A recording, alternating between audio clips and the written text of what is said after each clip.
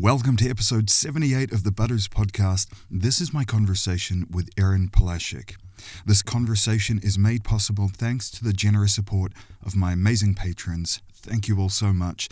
And if you too would like to support this podcast as a patron, you can do so by jumping onto patreon.com/butters. But for now, thank you again for tuning into episode 78 of the Butters podcast, my conversation with Erin Polaschek. Enjoy.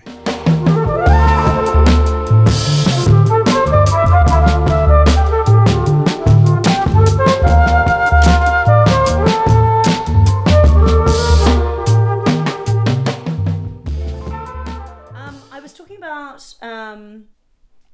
functional training, and actually that originally functional training was all we had, and then we broke training.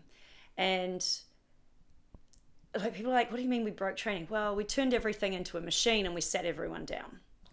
And so that was the breaking of training. And there was a really functional reason for doing that, actually. It was everybody was already broken.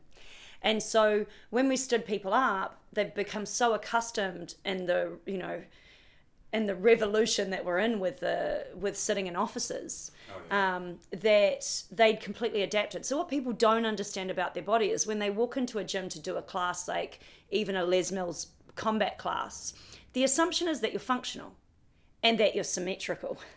And you're not symmetrical ever because you're handed. Even your veins turn in the way that you're handed to. Like, it's incredible how the body works. But, I always say to my clients, my legs are a team, not a pair. One is better at standing, one is better at kicking.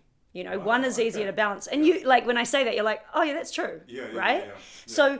So they work in different ways and they form in different ways. So when I do functional training or mobility training, particularly with mobility training, I'm looking to balance my training so that when I go and do capoeira where I'm kicking with, or ballet or whatever it is, and I have that tendency to use one leg more than the other to perform, I've retuned my body back to the midline as much as I can. But actually for my body, in some ways that midline it's a fantasy. It doesn't really exist. Yeah. It's like it's an ideal. It's a It's a goal, but you'll never hit it. And I've seen people over the 20 years I've been in training.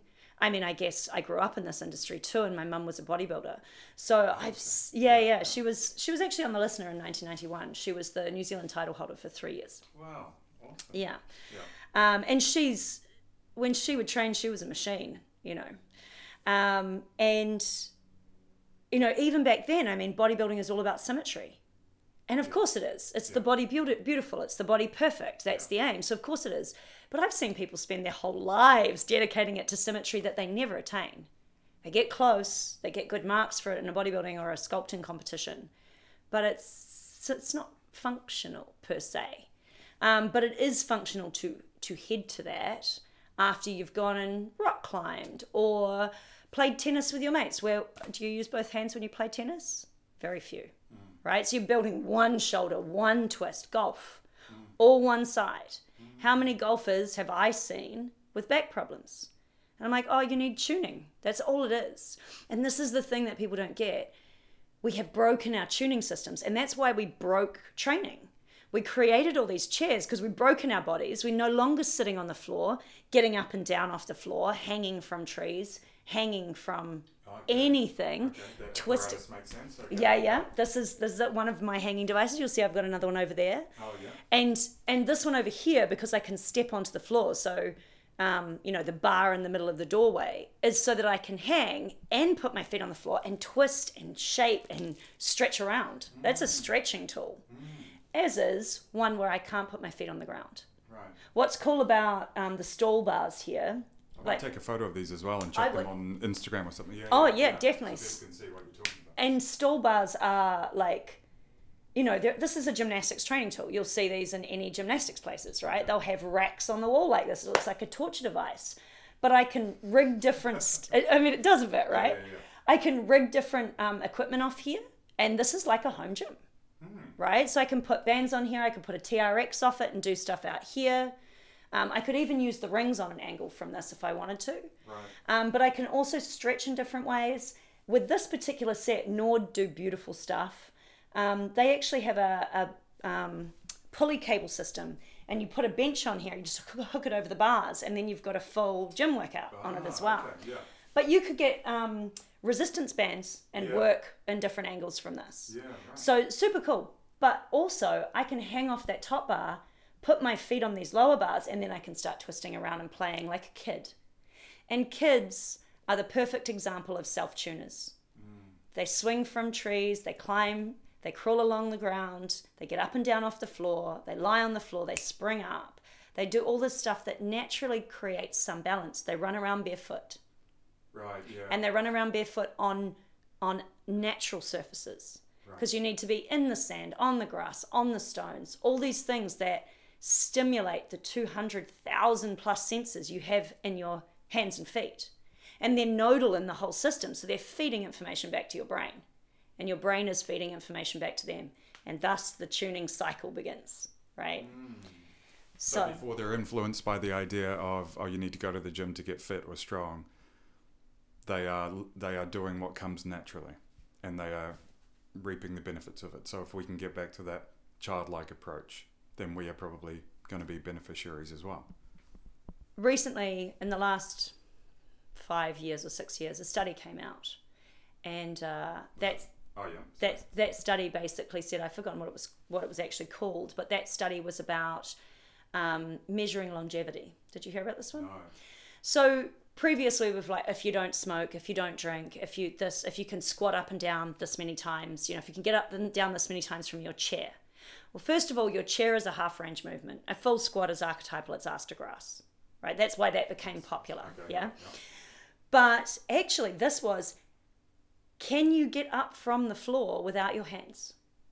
So can you get up from, like I'm sitting now, right, without your hands? Yeah, you used your knee there, yeah. No hands. Okay. Yeah, I can get up in a million ways. Oh, yeah, you can. Right? Like now, this now you're becomes showing a dance. off, yeah. Oh yeah, this becomes a dance, right? And the more I did it, the more it started to become a dance. Like the more beautiful, like I would notice myself getting up off the floor and I was like, oh, that even looked elegant doing it.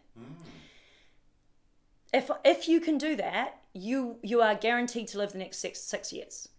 That was the measure, whether you smoke, drink, whatever else. If you can get up and down off the floor without using your hands, it was the best measure that you were going to live for the next 6 years. Wow. Okay. Interesting. Yeah.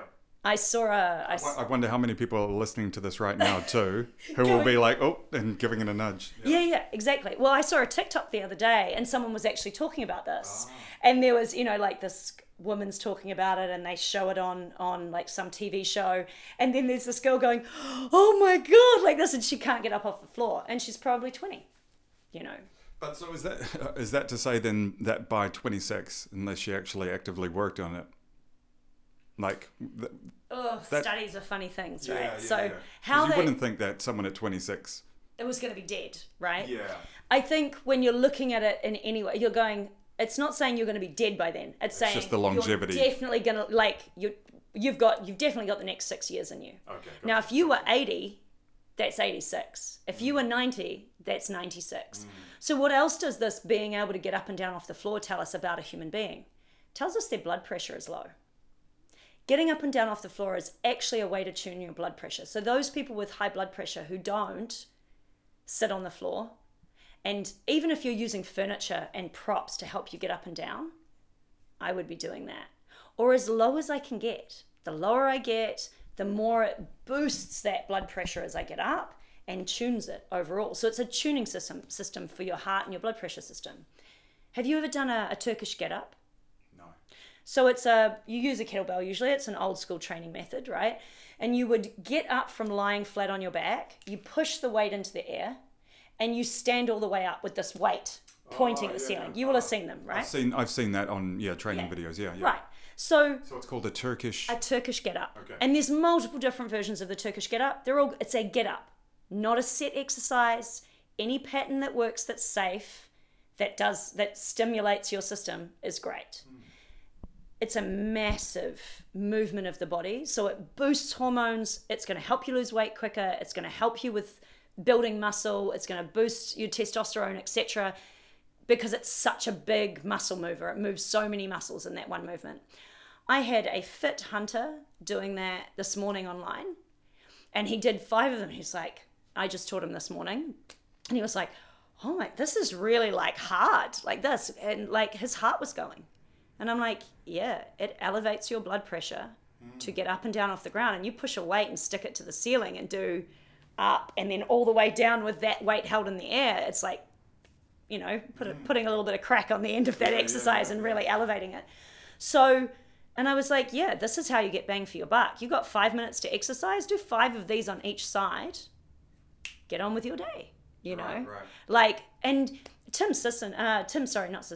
Ferriss wrote The 4-Hour Body, right? And certain exercises he had in there, it was all about how do I boost my hormones the quickest. Squatting, ass to grass. As in like body weight squatting? Body weight squatting is fine. Yeah. But you could also squat weight, chest press, Yeah. chin up, pull up. Oh, yeah. And I'm trying to think. I want to say the other one was, he has a particular ab exercise. And I want to say it was that. But it could have been a press up because, again, big body movements. But if you look at all those exercises, huge, like, I am going to put everything into moving. I would actually say that the chest press is the one that's probably the least beast out of, like, squats and chin ups, man, that's a workout. Yeah. Do five sets of 5, you know? Yeah.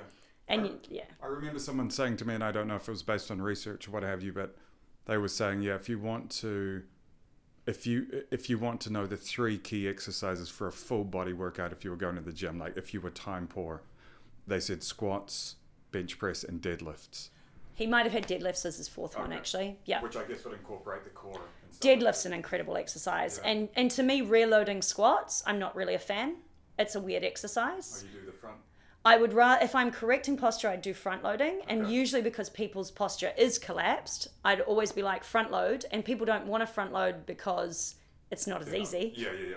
It's not as easy, but well done and really driving that thoracic up, worthwhile. Right. I'd probably get people hanging before. If there's a contraindication to hanging, and that's a prolapse disc.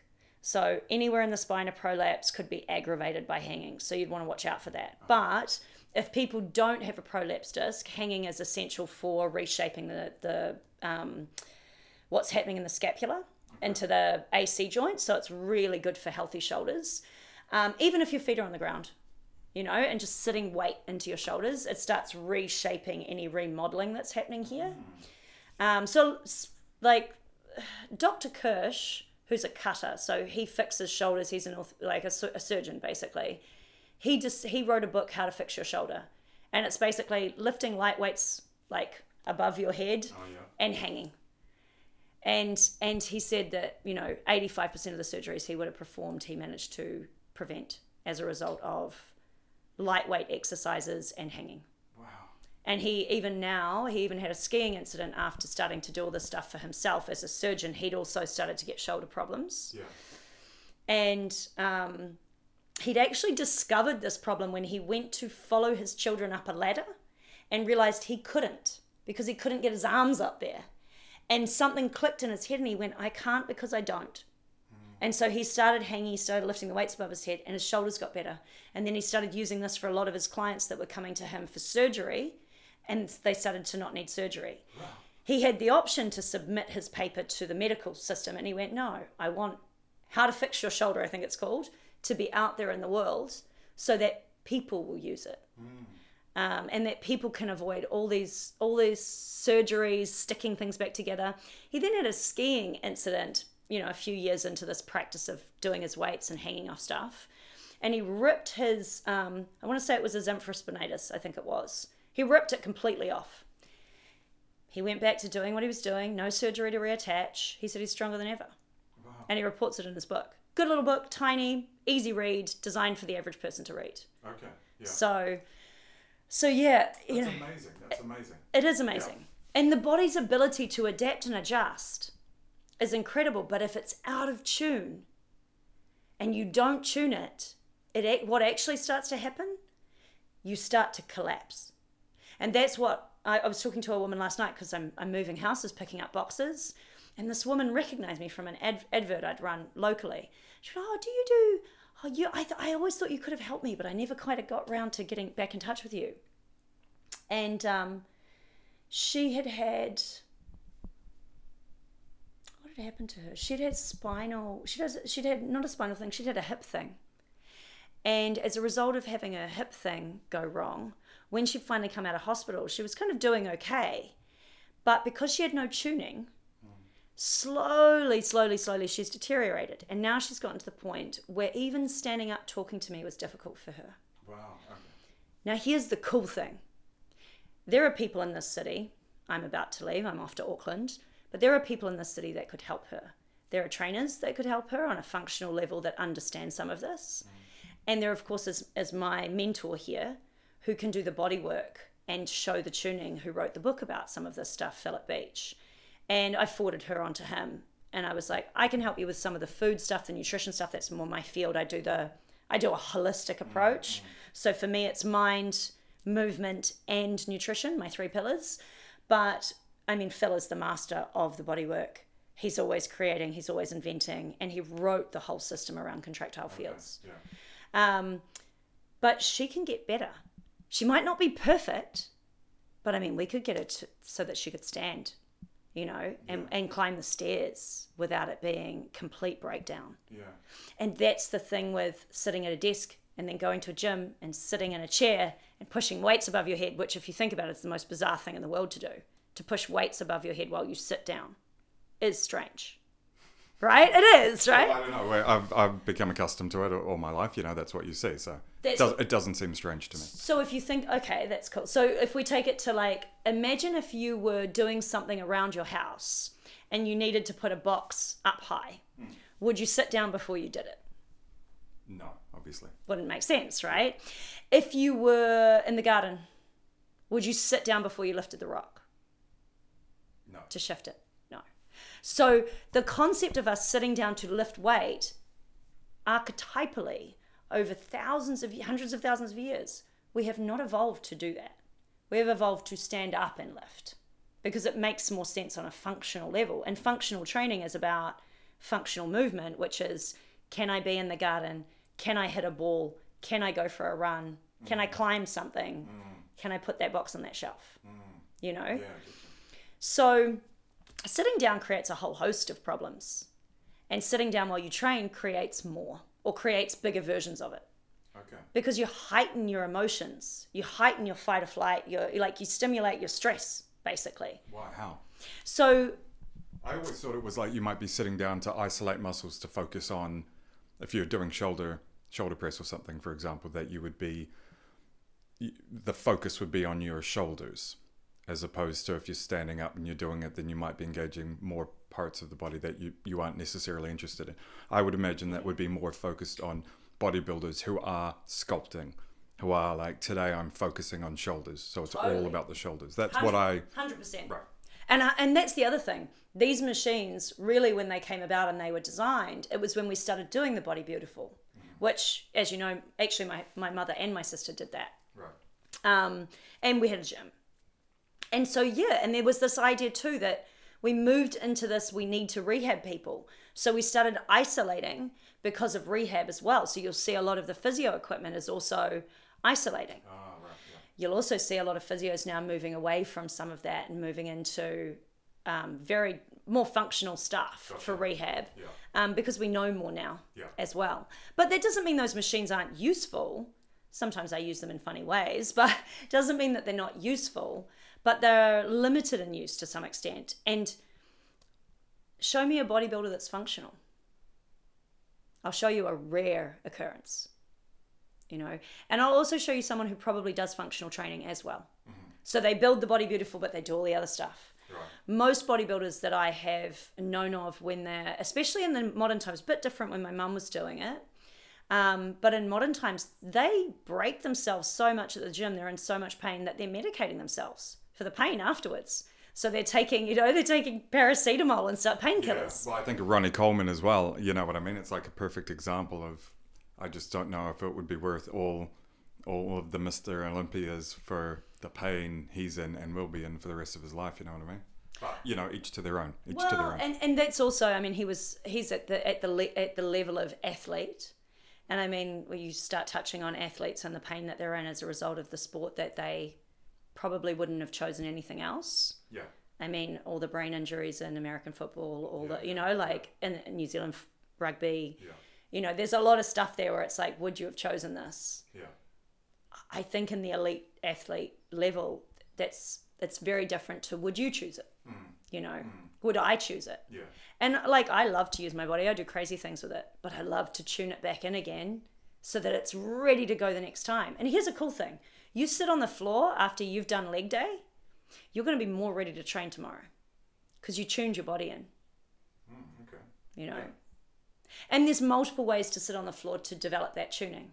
Do I kneel, you know, Japanese sit, Seiza? Do I flex my toes and sit on them to open up my feet and open up my squat pattern? Do I sit cross-legged, the unwind of the squat? You know, that deep range squat is the full wind up. And so the full unwind, these become complementaries and opposites, you know. So super, super cool to look at training from that perspective of like, oh, how can I tune my day so that tomorrow when I go to play again, I can do it better than without the tuning. Yeah. Wow.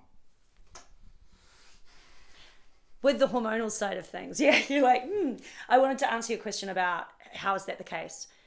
Our bodies are meant to live in a balance of stress, and this is where we really get into what I do, is I specialize in trying to bring people back to their hum, to their middle ground, to their tune. That doesn't mean I don't want to take them into stress. It may do. But with most people in the world that we live in, they're so overstressed that they're sick and dying. And that sounds really extreme and tragic, but actually, when you realize it, it's empowering. Because you can change anything you want, anytime you want, but you have to do it. Yeah. So with regards to training, when I train, I heighten my stress. I heighten my emotional impact that's happening on my body. And anything that you do in your system, when there's an emotional high, it fuses in, right? So what I do then is important. So I say to my clients, hey, when you train, you want to shape your body like you want it to look. So do I push my gut out against a shitty training belt, which is also, it's a powerlifter's thing. Now, powerlifters, they're not looking for body beautiful. They're looking for super strong. So different set of circumstances, though I would argue it, right? Depending on what kind of training they're doing at the time and what they're practicing. Yeah. For a bodybuilder, I'd be like, bad idea. Because you want a tiny waist. Suck it in.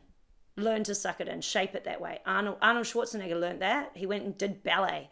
The whole basis, the whole beginning of ballet is abs, abs, abs, abs, abs. Suck it in. Zip it up the whole time. Right. As soon as that's off, it's like you've lost the first part of your anchor. Right? In ballet, it's all about creating the anchor, and then only the leg moves off the anchor. Only the arm moves. Everything else is locked down. Abs are on, ribs are in, shoulders are down. And then everything from there, it becomes, am I going to move this for the shape or am I not? You go to the... You've watched them, right? And it's all like perfect. It's like, do you know how much work it takes to do that?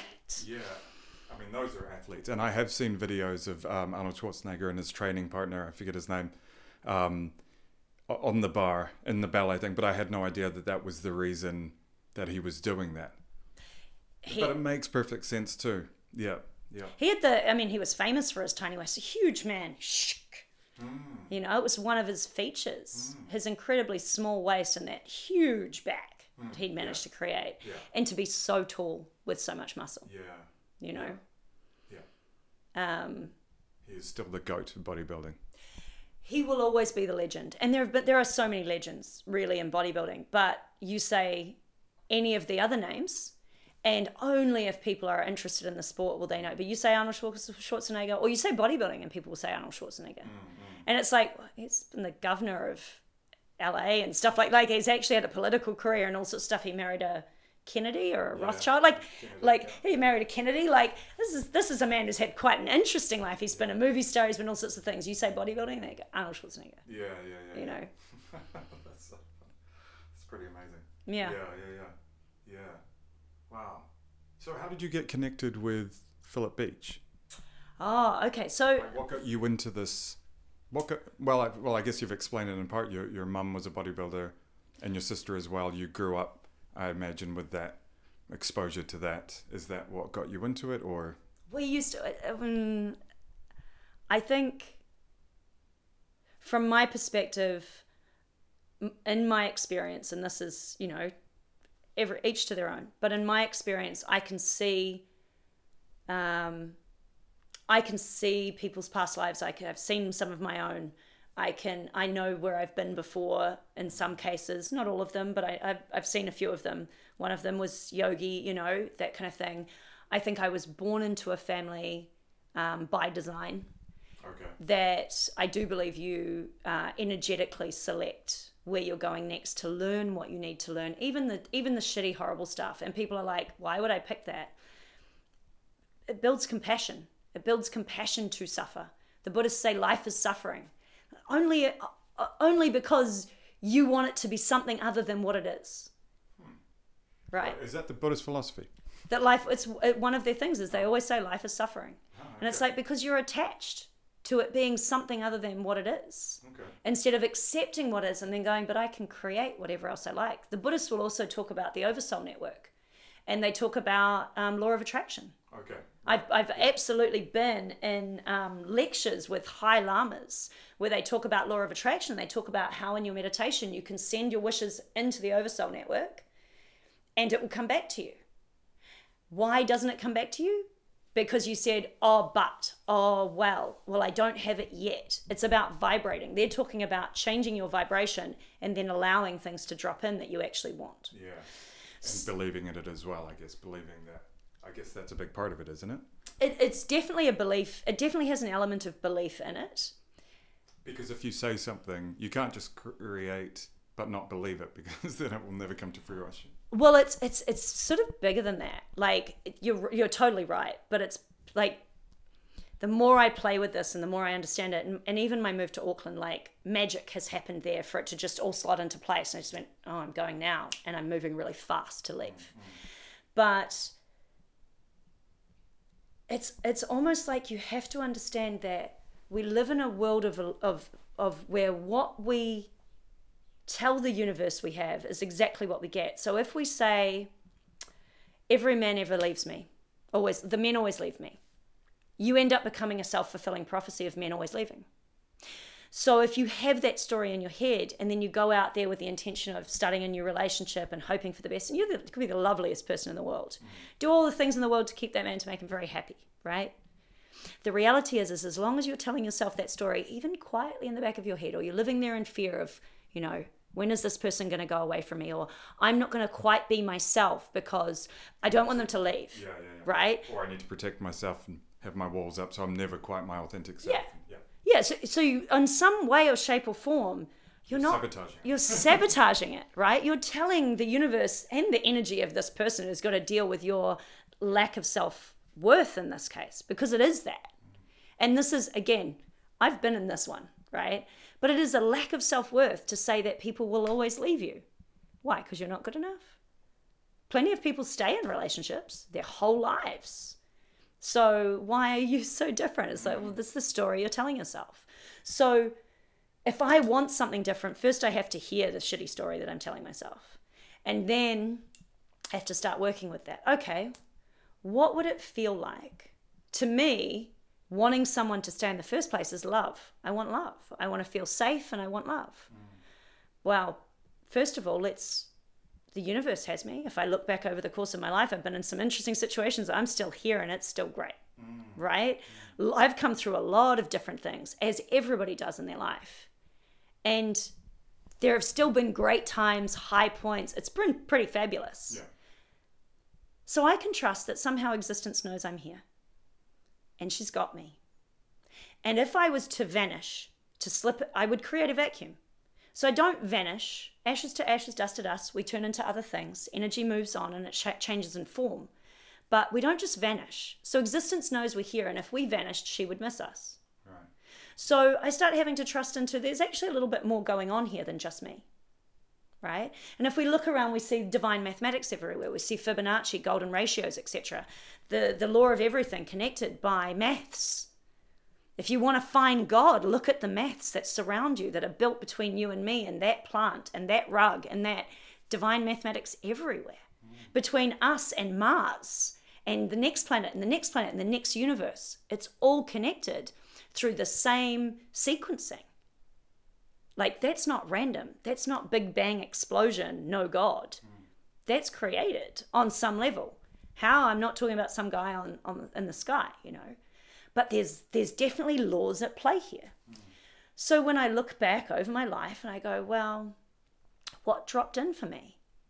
Now, when I wanted to teach yoga and didn't have a yoga teacher certificate, but had been trained by yogis and climbed the mountain, etc., I just knew that was what I wanted to do. Right. Just like you knew you wanted to do podcasting, right? Yeah. And you just go, oh, okay, I know that's what I'm going to do. That's what's going to happen. Now, how does it? And then it just happens. Yeah. And as soon as you go, without any buts, ifs, oh, but I can't because, like, I could have gone, oh, I can't, I need a yoga certificate. I was just like, my question was not, I can't do it because of that. My question was, how do I do it without that? How do I do it without that? Because I know that that's what I'm going to be doing. Exactly that. And you see the way you language that is perfect. Yeah. That is perfect. I know that's what I'm doing. I know that's where it's at. Yeah. And so when we look at like Einstein's theory of relativity, everything is happening at once, the past, the present, and the future, that kind of concept. That's where the law of attraction and that science comes together really nicely, because it's like anything you want, it's already been delivered. Now you have to get ready to be ready to be ready to be ready to receive it. Yeah, I've heard that before too. That's buzzy. And it works like that. Yeah, and so I think it's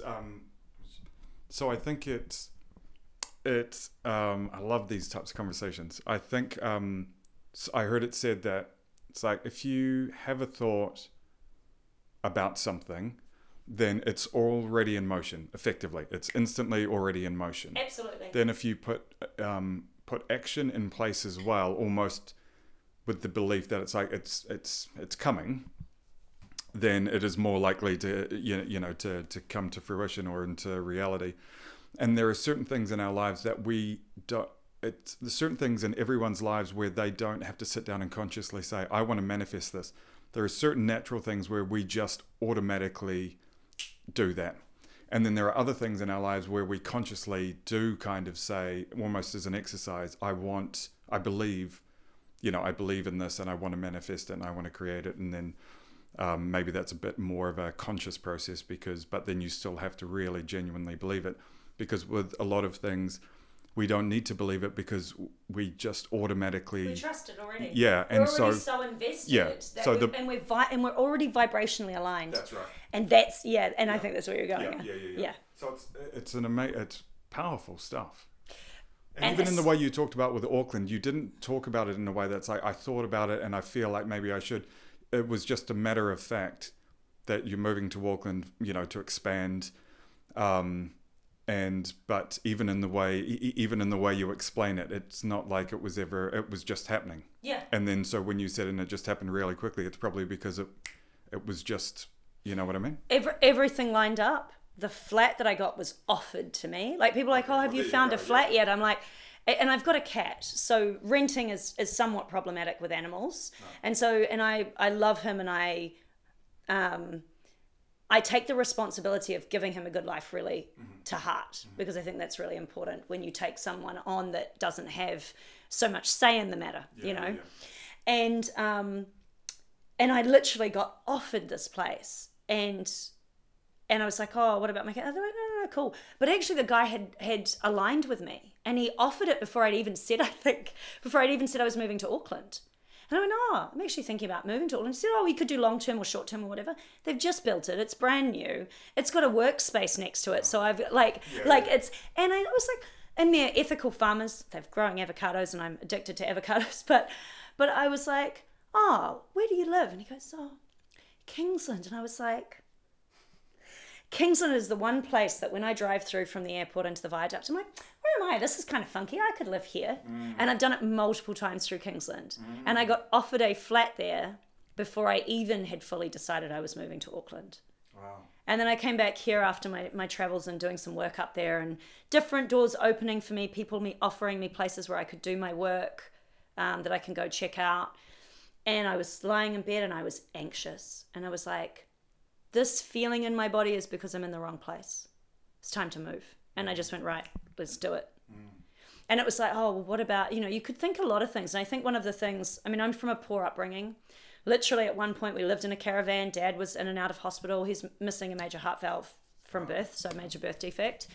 He was an incredible athlete too. He was a martial artist and a sensei in jiu-jitsu fujuru, so Japanese style. I didn't realize there was a Japanese style of jiu-jitsu. Well, I guess there was. That's where it comes from. Yeah. So it was originally a street fighting art against the samurai. Okay. And keeping in mind the samurai were said to be so well trained that they're like on the blow that killed them, they would still kill their opponent. Wow. So street fighting art against that is pretty vicious. It's pretty nasty. And it's more stand-up, whereas the jiu-jitsu you see now is more rolling. Okay, yeah. So we used to say if you end up wrestling on the floor, which we did do, the Brazilian brothers, of why their name has gone out of my head, I was slapped by my sensei for that one.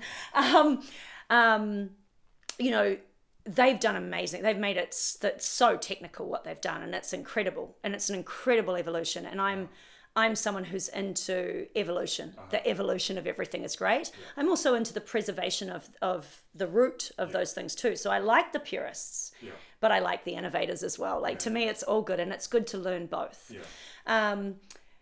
But your dad. Yeah, the Gracie brothers. Yeah. He was also reading me Autobiography of a Yogi when I was like 6 years old. So it's an interesting exposure. And Mum was a yogi before I was born as well, which was back in the 70s when it wasn't even popular then. Right. But we were living in a caravan, So how many of you were there? My mum, my dad, my oldest sister, she's 8.5 years older, and me as a baby. Wow, 4 of you in a caravan. 4 of us in a caravan at one point. Yeah. And then we got a state house. I think Dad was in hospital and Mum got an offer on a state house, and we missed the first one because she couldn't get there. And then she got the next one, I think. Wow. Yeah. So, I'm from that low socioeconomic background, and one of the stories I used to hear, like my parents said this word for word, money doesn't grow on trees. So I think one of the things when it comes to law of attraction that really gets in the way of people is fear around not having enough money. And when I look back over my life, there's been so much fear around money, no matter how much I had of it. Mm-hmm.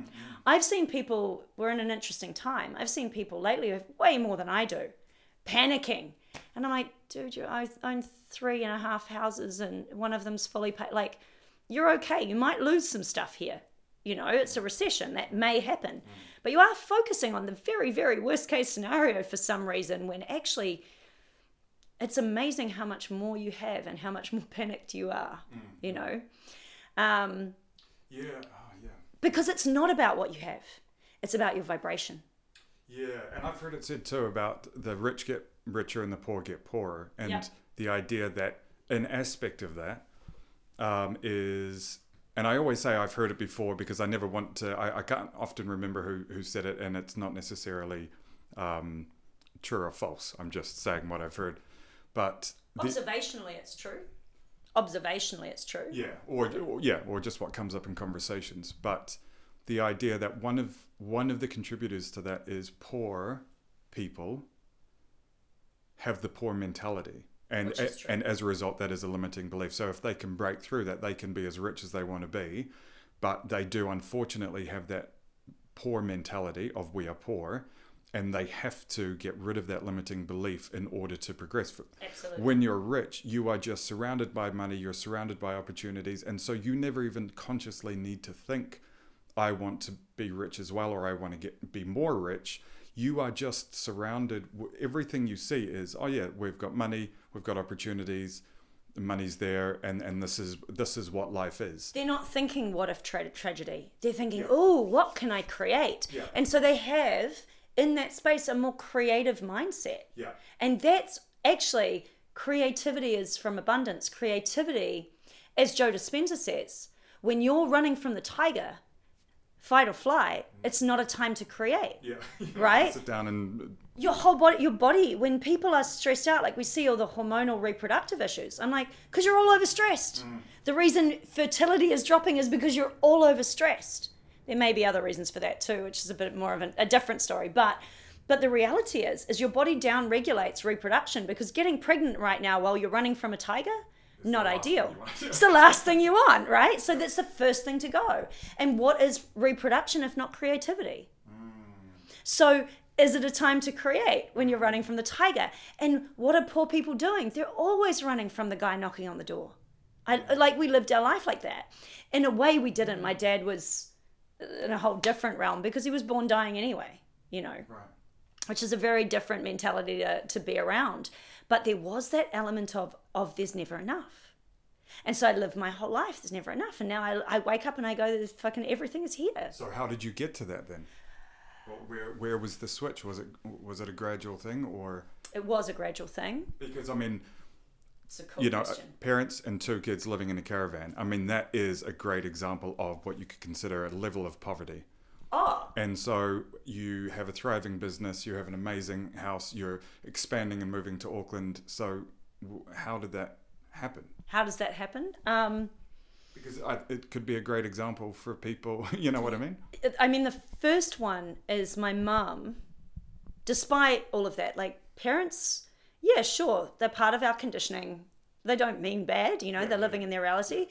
But when I was 16, we were actually living quite well. So by then, my dad had died. By then, I'd moved in with my mum. We had moved into a new house with my stepdad. And he was a banker. He owned the gym that my mum had been working in. We got the house with the pool, lived in South Shore. Like, all of that was happening. And things were good.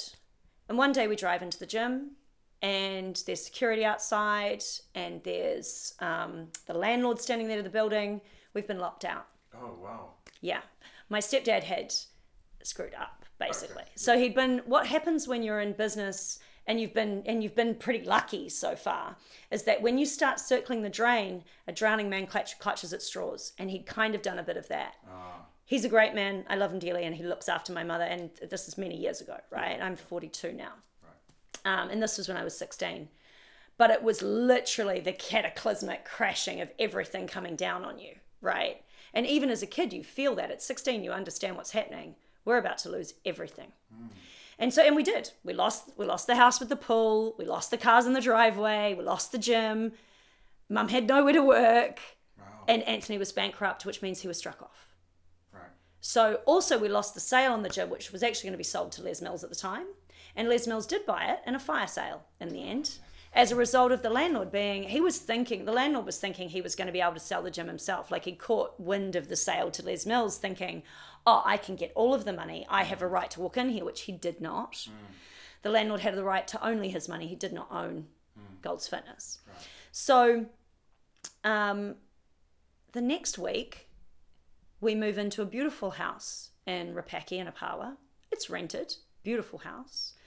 The next week, it would have been the next month actually, and 2 secondhand cars go into the driveway, decent cars, and great food is on the table, and Mum is working, Anthony is still coping because it's a big deal, and it's particularly for men, it's a big deal when you fail at being the provider, and that's a shame, because I don't think that that's fair. But it is part of the conditioning that men have gone through as well. I think it's biological. I think that there is I agree with you there too. I think though that biological primal thing is something that we should all be transcending spiritually, so that we can be a little kinder to ourselves, and transcend quicker. We move on faster if we're not so attached to some of this stuff. Yeah. And I said to Mum, how did you do it? And she said, money's a game. You just have to learn how to play it. And at that point, I started thinking a little differently. But still, I'd been programmed from young. So then I had a guru.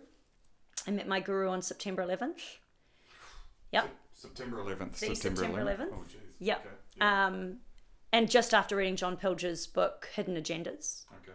And so that's very much about really looking at how America and England have colluded to impoverish nations and all the different stuff, and how reporters aren't allowed to report as a reporter should be allowed to, and how controlling Murdoch was over media, and really what we're being fed, and how actually everyone has been manipulated through media for many, many, many years.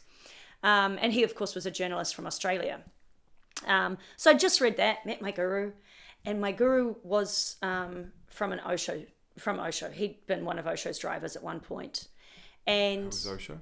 Osho, Bhagwan, or the Rajneesh. Oh, okay, yeah. The guru, or the 99 Rolls Royces, you may have also heard of. I've seen the documentaries. You've seen Wild Country, I'm guessing. Yeah. I've seen a perspective on it. Yeah, so, the problem with Wild Country is that you really see what happened with Sheila. And there's a really cool point there where the lawyer is talking about Sheila and talking about Gurdjieff and the catalyst and exposing people.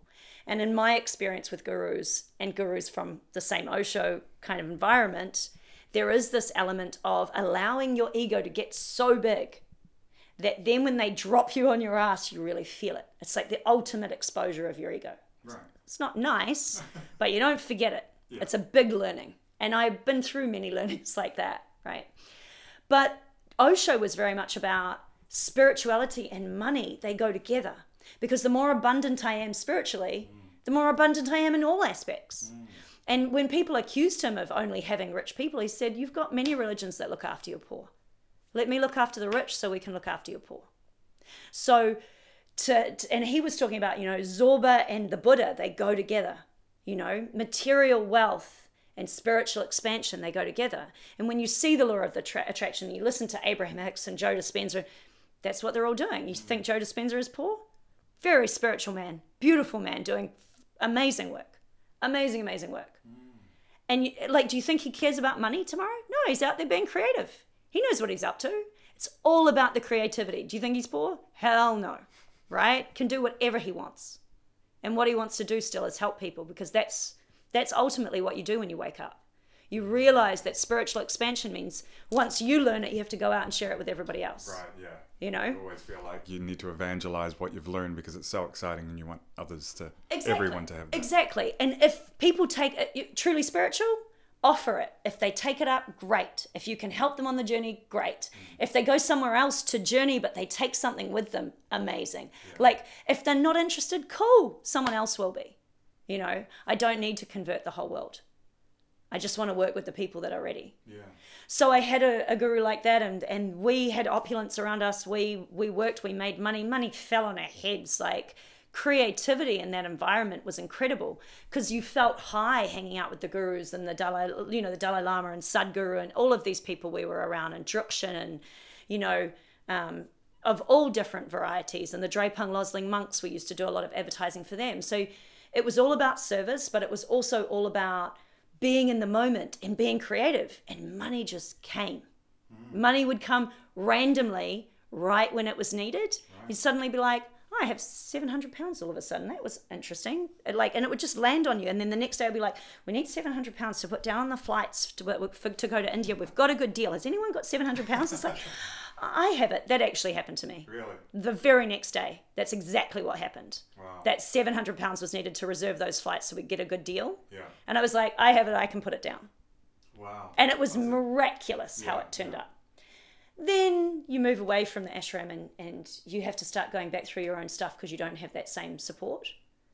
And what I learned was I had to sit in my meditation, and the desire to be in a better situation and all of that sort of stuff kept coming up.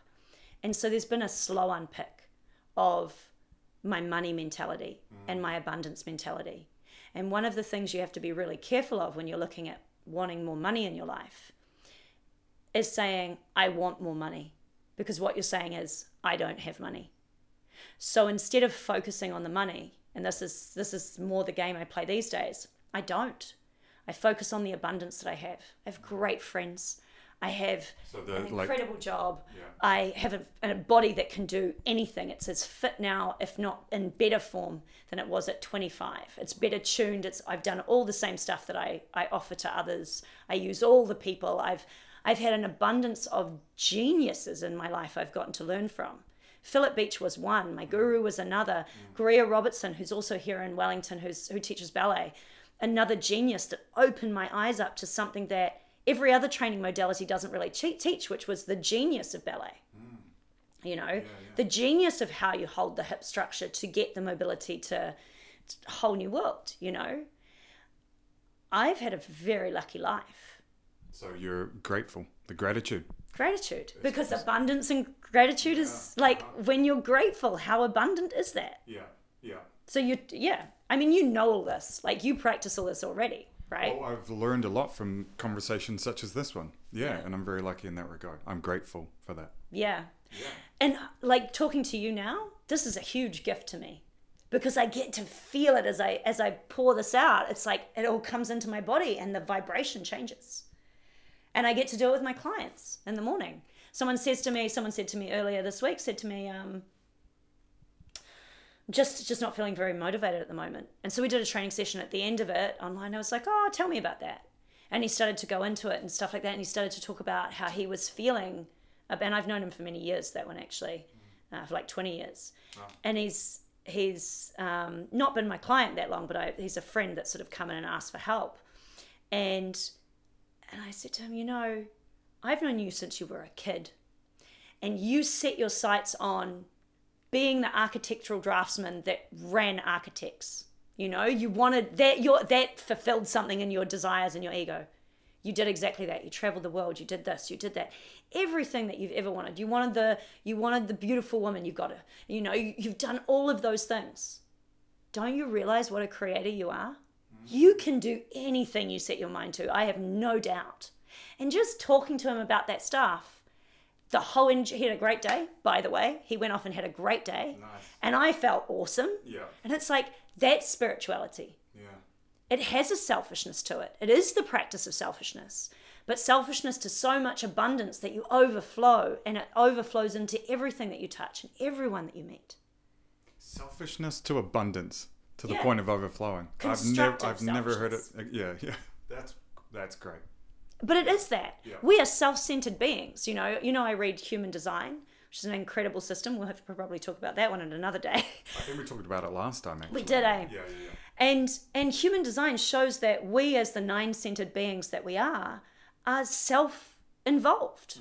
Like, that's our design, and we're meant to be. That's what meditation is. It's the ultimate selfishness.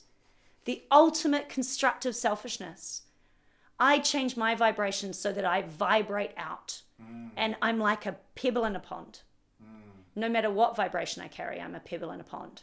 So don't I owe it to myself and everyone else to sit down and get good, and vibrate high? Because you're going to be the best you can be, but others are going to benefit as a result. Naturally. Exactly. Yeah.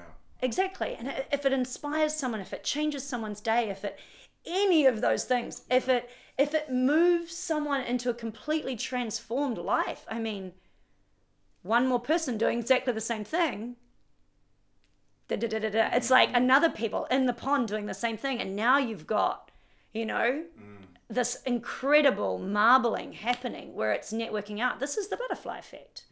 This is chaos theory, So how do you get rich? Don't focus on the money. Focus on the creativity. Focus on the abundance in your life.